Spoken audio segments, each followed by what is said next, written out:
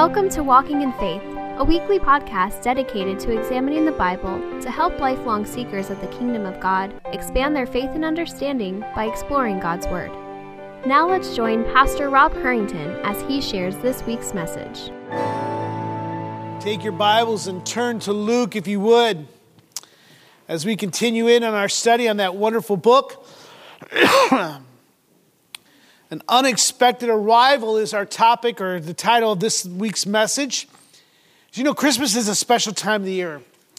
Even for those who are not believers in Christ or consider themselves spiritual or religious, it still is a time of anticipation, excitement, and even reconciliation as people's attention is drawn to the spirit of the season. It may not be Jesus, but there is a spirit of the season. However, for many, it is also a time of despondency and despair as they reflect on those who will not be able to join them and celebrate Christmas this year, or the substance of unfulfilled dreams that have not come to fruition. But as you and I come to the Gospel of Luke, you have to forgive me, I do have a cold. I caught it on Wednesday, and so I'm trying to cough my way through this. You can say a simple prayer for me if you like. But as you come to this Gospel of Luke, we're near the climax of the redemption story. We're about to find out about how God will redeem His children from their sin and reconcile them to Himself. Luke tells the story of how the redemption of all creation will be accomplished. It contains the greatest story ever told. Authors Fee and Stewart, as you look in the monitor, remind you of how to read the book by book. They remark that Luke remarks to show how the story of Jesus fulfills the story of God, the story of Israel, and of the whole world.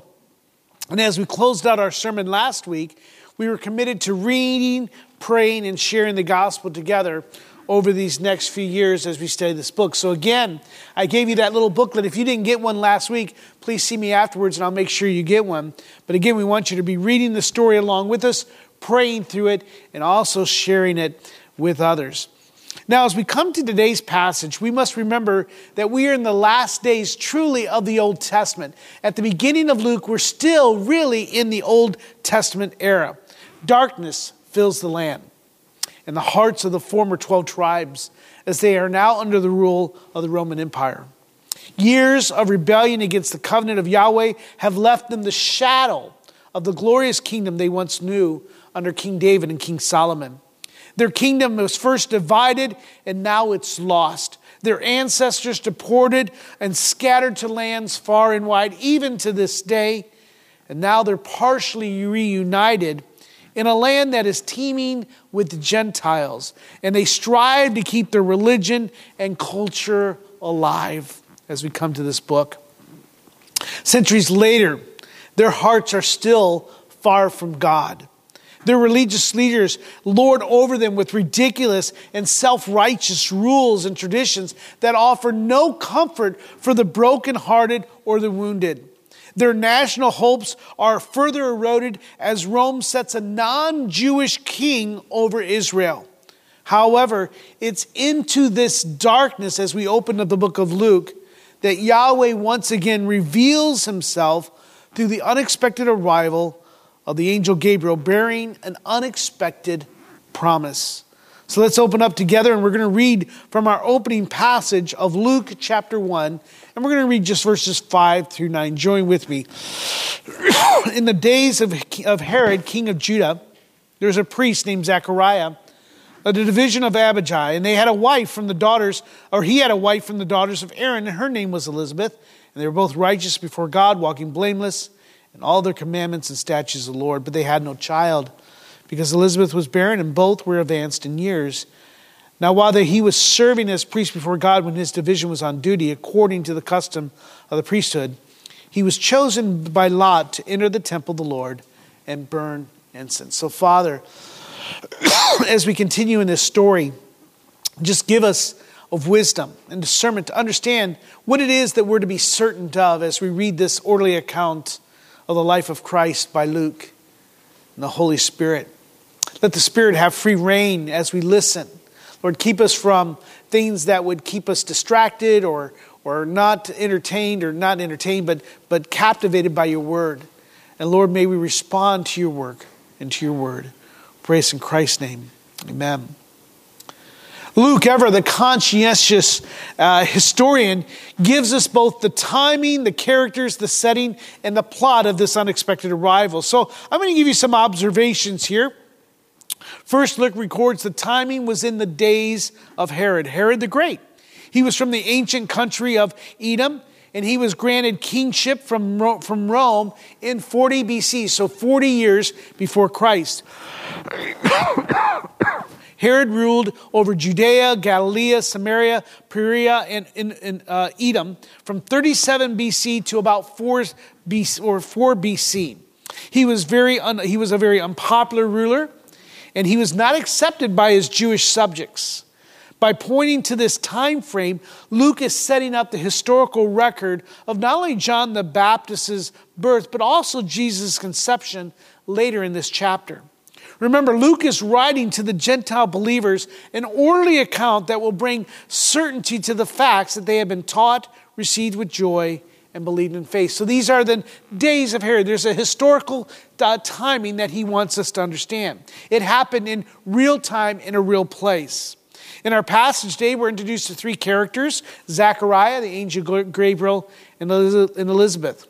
Zechariah first is identified as a Levite priest from the clan of Abijah. And King David had, for those of you who have read 1 Chronicles or so, King David had divided all the priests into 24 divisions by their clans, with the clan of Abijah being the 8th. Elizabeth was his wife. She also was from the tribe of Levi.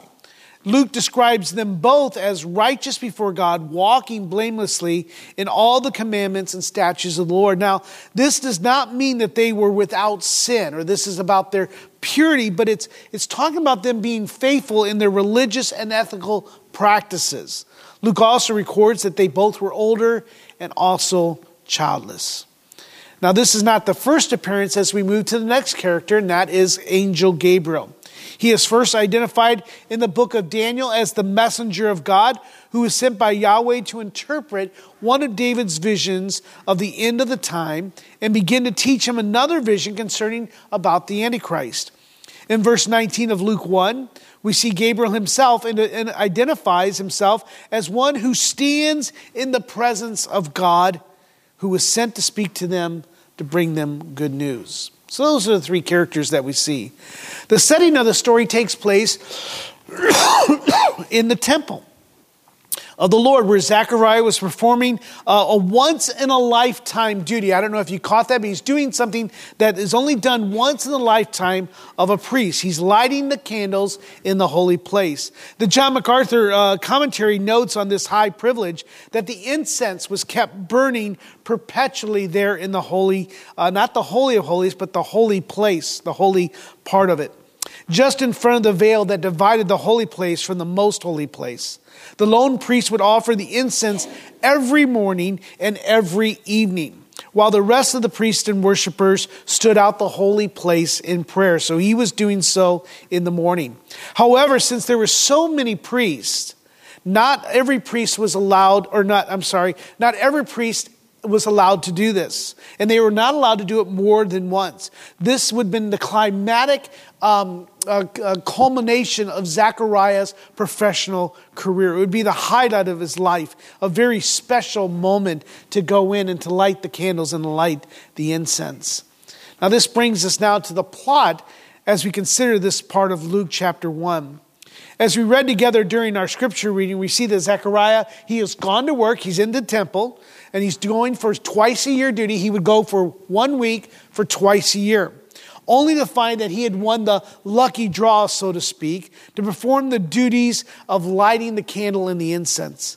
Now, typically the priest would light the candle and offer the incense, and then he would come out to pronounce the blessings, most likely that the blessing that's found in Numbers chapter 6. I'm all over the place this morning. Look here in the monitor. In Numbers chapter 20 or chapter 6, we see this. Thus you shall bless the people of Israel. You shall say to him, the Lord bless you and keep you. The Lord make his face to shine upon you and to be gracious to you. The Lord lift up his countenance upon you and give you peace. This is why the people were waiting for Zechariah to come out and were astonished when he was mute. They were expecting this blessing to come once he came out of the temple. However, Luke records that Zechariah had an unexpected visitor in the form of an angel, Gabriel, who brought the wonderful message that God was about to intervene in Zechariah and Elizabeth's life in a miraculous way by giving them the gift of a baby boy.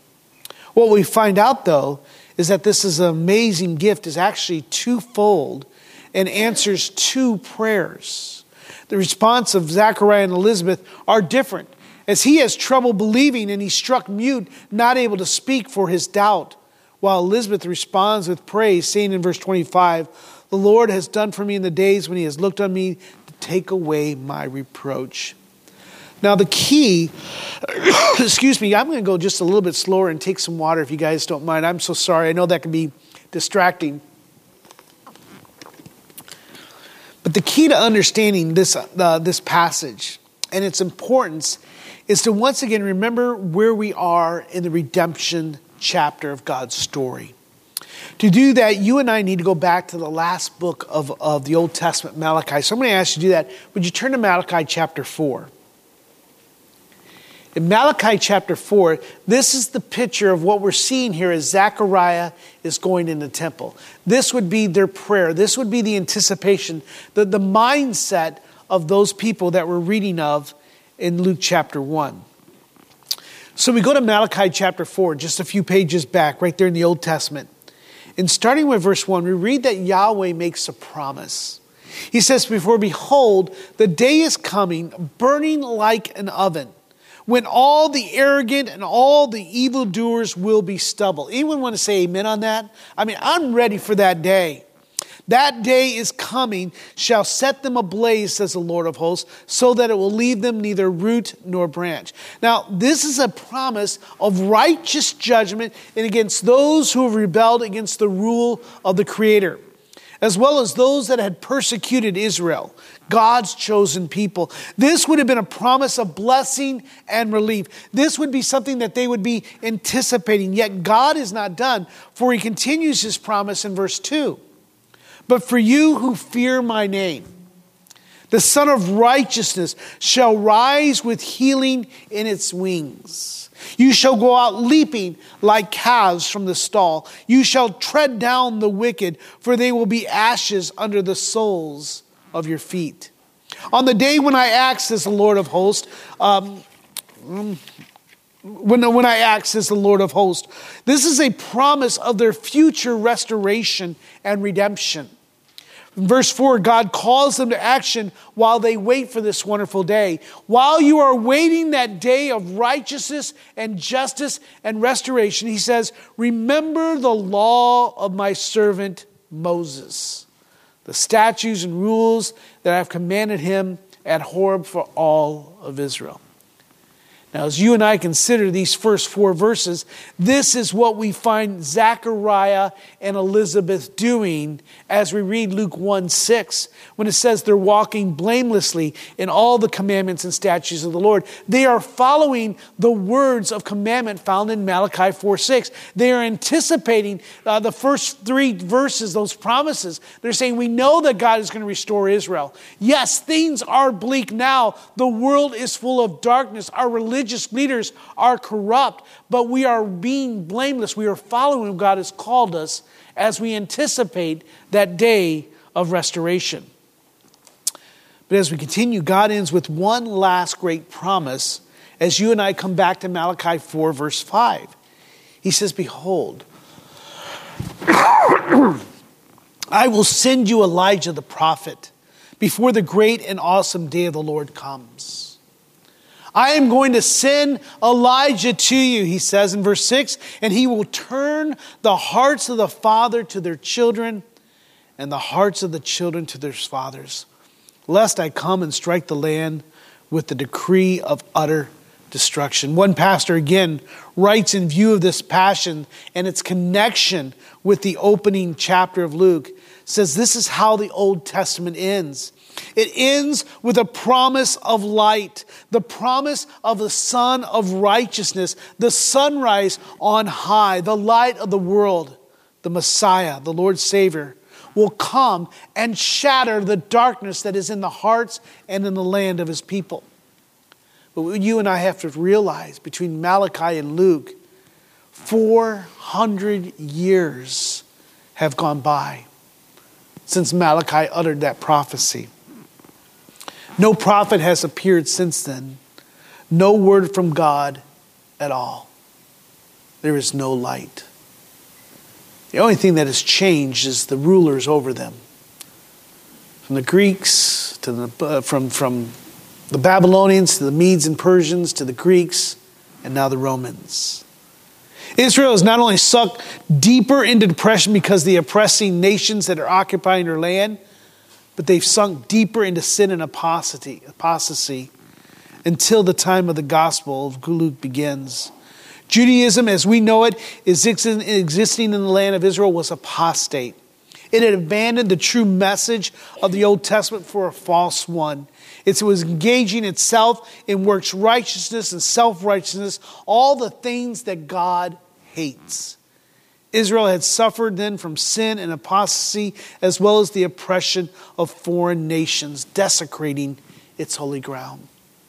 So as we come to this day, you can say, where is the light?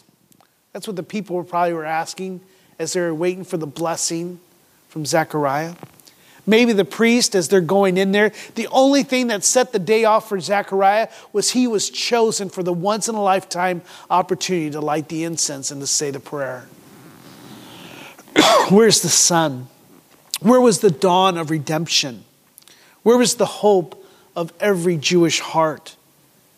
In Jesus' day, most Jews believed that for more than 400 years, the Holy Spirit had not been active in Israel because there had been no prophets since Malachi. Now God once again visits his people. In Luke's orally account of the life of Christ, he points out that any rendering of Christ's life, any thought of Christ's ministry, any of Christ's teaching must first begin with John the Baptist. Hence why we start with Luke 1, coming into the life of John. You see, it's John the Baptist, as he will become known, is the prophetic messenger who will prepare Israel to meet the Messiah. He is the successor to the Old Testament prophets. He is the last in a long line, and he's attested by Jesus to be the greatest. In Matthew 1:11, he says, "Truly I say to you, among those born of women, there has risen no one greater than John the Baptist." So as we open these pages, we are finally starting to see the light shine in Israel. Now, the first point as we're interpreting this point of Scripture is to recognize, as you look here on the screen, God is actively acting, participating, intervening in the history of his people. He actively acts and intervenes and participates in the history of his people. The timing is of no mistake, of no accident. Herod is in place because God has put him in place. Zechariah and Elizabeth are childless for a reason, because he's going to give them something much greater. It's into this darkness that God throws a blinding light through the means of a promise of not only a son, but of the long-awaited Messiah in the salvation of his people. Back in Malachi chapter 3, verse 1, you don't have to turn there. God had promised them, "Behold, I send my messenger, and he will prepare the way before me. And the Lord whom you seek will suddenly come to his temple, and the messenger of the covenant in whom you delight, behold, he is coming, says the Lord of hosts." You see, Zechariah and Elizabeth's promised son will be the messenger who will prepare the way for the Messiah. Which brings us to the second point. God uses normal, flawed people to accomplish his plan and his purposes. God uses just normal, flawed people to accomplish his purposes and his plan. As you and I read Luke's account, There is nothing special about Zechariah. He is one of thousands of priests. He is not the head of any clan. He's just an ordinary man who has lived his long life performing his duties. His wife, unfortunately, would most likely have been scorned and shamed that she had not borne any son, no legacy to continue their family name. In many ways, especially in those days, it would have been very difficult for them.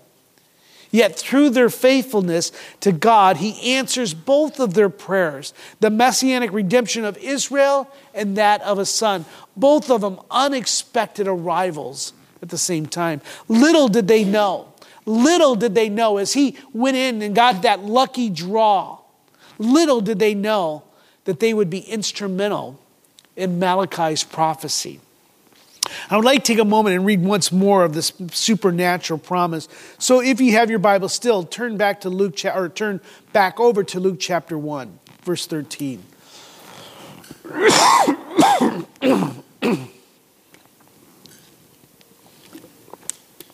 Luke chapter 1, look at verse 13. But the angel said to him, "Do not be afraid, Zechariah, for your prayer has been answered. And your wife Elizabeth will bear you a son, and you shall call his name John. And you will have joy and gladness, and many will rejoice at his birth, for he will be great before the Lord. And he must not drink wine or strong drink, and he will be filled with the Holy Spirit, even from his mother's womb.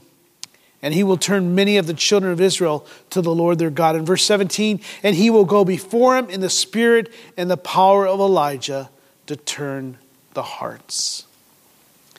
In all this glorious promise, we see that Zechariah's fear will be turned from joy to gladness, or will be turned to joy and gladness, from fear to joy and gladness. Their sorrow as childless parents will be replaced with rejoicing as others will join in them. No longer will they live as objects of scorn and shame from those that would interpret their barrenness to be signs of sin. In verse 15, we read of God's calling on the child. The angel tells them that their son will be great, but with this privilege will come great responsibility to raise him according to the law of God, specifically with the vow of a Nazirite that we found in Numbers chapter 6. So he will have to live his life in a certain type of way. In verse 16, we read of God's plan for their son John. He will serve as God's special messenger to proclaim, "Behold, the Lamb of God." We read that he will be supernaturally protected from the womb with the filling of the Holy Spirit. And in verse 17, we read of God's purpose for John as he will turn the hearts of the people back to God. From these normal, flawed servants of God, God will sovereignly accomplish his plan and his purposes through the special supernatural calling of what we would say the Son of Promise. So many times, and this is really, I'm almost done here. I can't believe this. Many times, as you and I move to the application of any sermon, we are looking for ways to apply what we have learned from the passage. You know, we want a sermon to be personal and pragmatic and actionable. We want something that we can take home or take in our work. We want a spiritual to-do list, a plan to make us a better person. You and I, typically, we look for a command to follow, a promise to keep, knowledge to inform us, or guidance to walk. And there's nothing wrong with this. And that's something that we should look for as you and I read and meditate on Scripture. However, sometimes when we are looking for these action lists, give us 3 things that I can do today, 10 things I must do tomorrow. Many times when we do that, we miss the forest for the trees and we make wrong application. Too many times we want to take away points like, well, be like Zechariah and faithfully serve God. Or don't be like Zechariah and doubt God. So which is it? Be like Elizabeth and praise God for his blessings. But don't be like Elizabeth and worry about what you don't have. Or let's be blameless and faithful like Elizabeth and Zechariah. Or be faithful and wait for God's unexpected arrival and promises. And we look at these things and we make such wild types of claims and look for promises that you and I can apply for life. And many of those are good points. And that we may and could take away from this passage. However, you and I are not Zechariah and Elizabeth in this passage. And most of you I've known for some time. I know you're not the angel Gabriel. We're probably more like Herod. This passage isn't really about Zechariah and Elizabeth. Yes, they are recipients of two great unexpected arrivals with promise. Prophecy is fulfilled and a son is given. But the real point of this passage is much deeper than that. Again, you and I must remember why Luke is writing this orderly account. Anyone want to shout it out? Why is he writing this orderly account? Maybe you can fill in the blank. So that they may be... No. So that they may be certain. That's why he's writing this account. Going back to our message last week. We must remember that Luke is writing so that we may have certainty of the things that we have received and believed concerning Jesus Christ, the Son of the living God, the Messiah, the sacrificial substitute for God's children. So Luke's account of John the Baptist's miraculous beginning is not to highlight how wonderful Zechariah and Elizabeth are, or how lucky they are. But it's about the certainty of three truths that I'm going to give you this now. The first truth is you and I should have certainty that God is sovereign over all of creation. That includes nations, rulers, people, and time. God says in Acts or through the Holy Spirit that all these things were working together so that God's plan of redemption will move forward. Israel, as you can think, is probably uncertain about God. Yahweh's promises are 400 years old. There has been silence. There has been no prophets. Our religious leaders are worthless. But Luke says you must be certain. For God is sovereign over all things. Though it might seem like he's been silent for over 400 years, you and I know that he was not. Behind the scenes, he was putting into place the various nations, rulers, and the timing for the appearance of Christ. The Apostle Paul writes in Galatians 4:4 that when the fullness of time had come, God sent forth his Son, born of a woman, born under the law. John must come first and then Christ. But what you and I must be certain that God has been working when the fullness of time had come. God's silence never meant, now listen to this, God's silence never means that he is silenced. Even in your own life, when you feel that God is silent, it does not mean he has been silenced by anything or anyone. He is in control, total control of all that happens at all times in all places. You and I can be assured, we can be certain that all things work to his glory and our good, including calamity, wickedness, and unrighteous things that we either see, live through, and suffer. So he writes so that we may be certain that God is sovereign over all creation. Number 2, Luke writes so that we may have certainty that God is faithful in his promise of redemption for his children. God is faithful in his promise of redemption. Nothing will stop redemption from happening. To ancient Israel, it must have seemed that Yahweh had forgotten them as one nation after another nation conquers their land and not only doesn't even rule from Jerusalem, but from far away. Each sacrifice is performed with the anticipation of Yahweh's promise, but it ends with frustration, anger, and maybe even sadness as God's blessing seems scarce in that land. Most likely, even the promises that have united and encouraged them during difficult times are now becoming a distant memory, one that many are abandoning from one generation to the next. However, we must be certain that God's plan for redemption was never in doubt. As the Apostle Paul reminds us in Ephesians chapter 1, "Blessed be the God and Father of our Lord Jesus Christ, who has blessed us in Christ with every spiritual blessing in the heavenly places, even as he chose us among him before the foundation of the world, that we should be holy and blameless before him." You and I must be certain that God is faithful in all his promise of redemption. And thirdly, you and I must be certain that God has called us to be faithful as we await the fulfillment of his promise. Until that day, even if we suffer through 400 years, 500 years of silence, God has called us to be faithful. For you and I, we can look at the same thing. Here we are awaiting God's final promise to come and to bring us home. Well, God is sovereign over all of creation. God is faithful.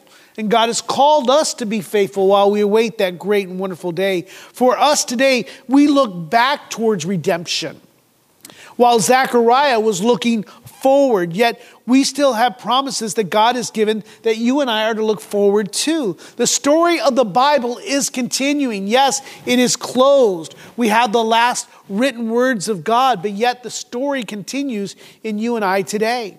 We are living in chapter 3, redemption, but you and I are looking for that fourth and last chapter, consummation. Our days may remind us of the closing days of the Old Testament. Wickedness is rampant. Religious leaders are corrupt. They're preaching a different gospel. Rulers that serve only their own interests. You and I may say, look at the darkness of the land ourselves. However, God speaks to us today as he did to them. Remember my promises. To quote the Apostle Paul, who once again, this time from Romans chapter 8, verse 30, says this: "And those he predestined, he also called. And those whom he called, he justified." Help me out. "And those he justified, he will also glorify." That's the promise that you and I are living in today. And you and I are called to be faithful to God in living out our calling, our plan, and purposes as we await that final day.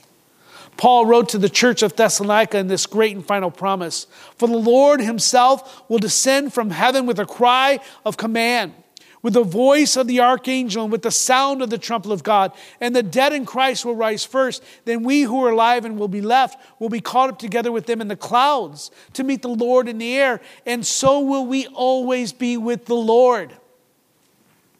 Therefore, encourage one another with these words."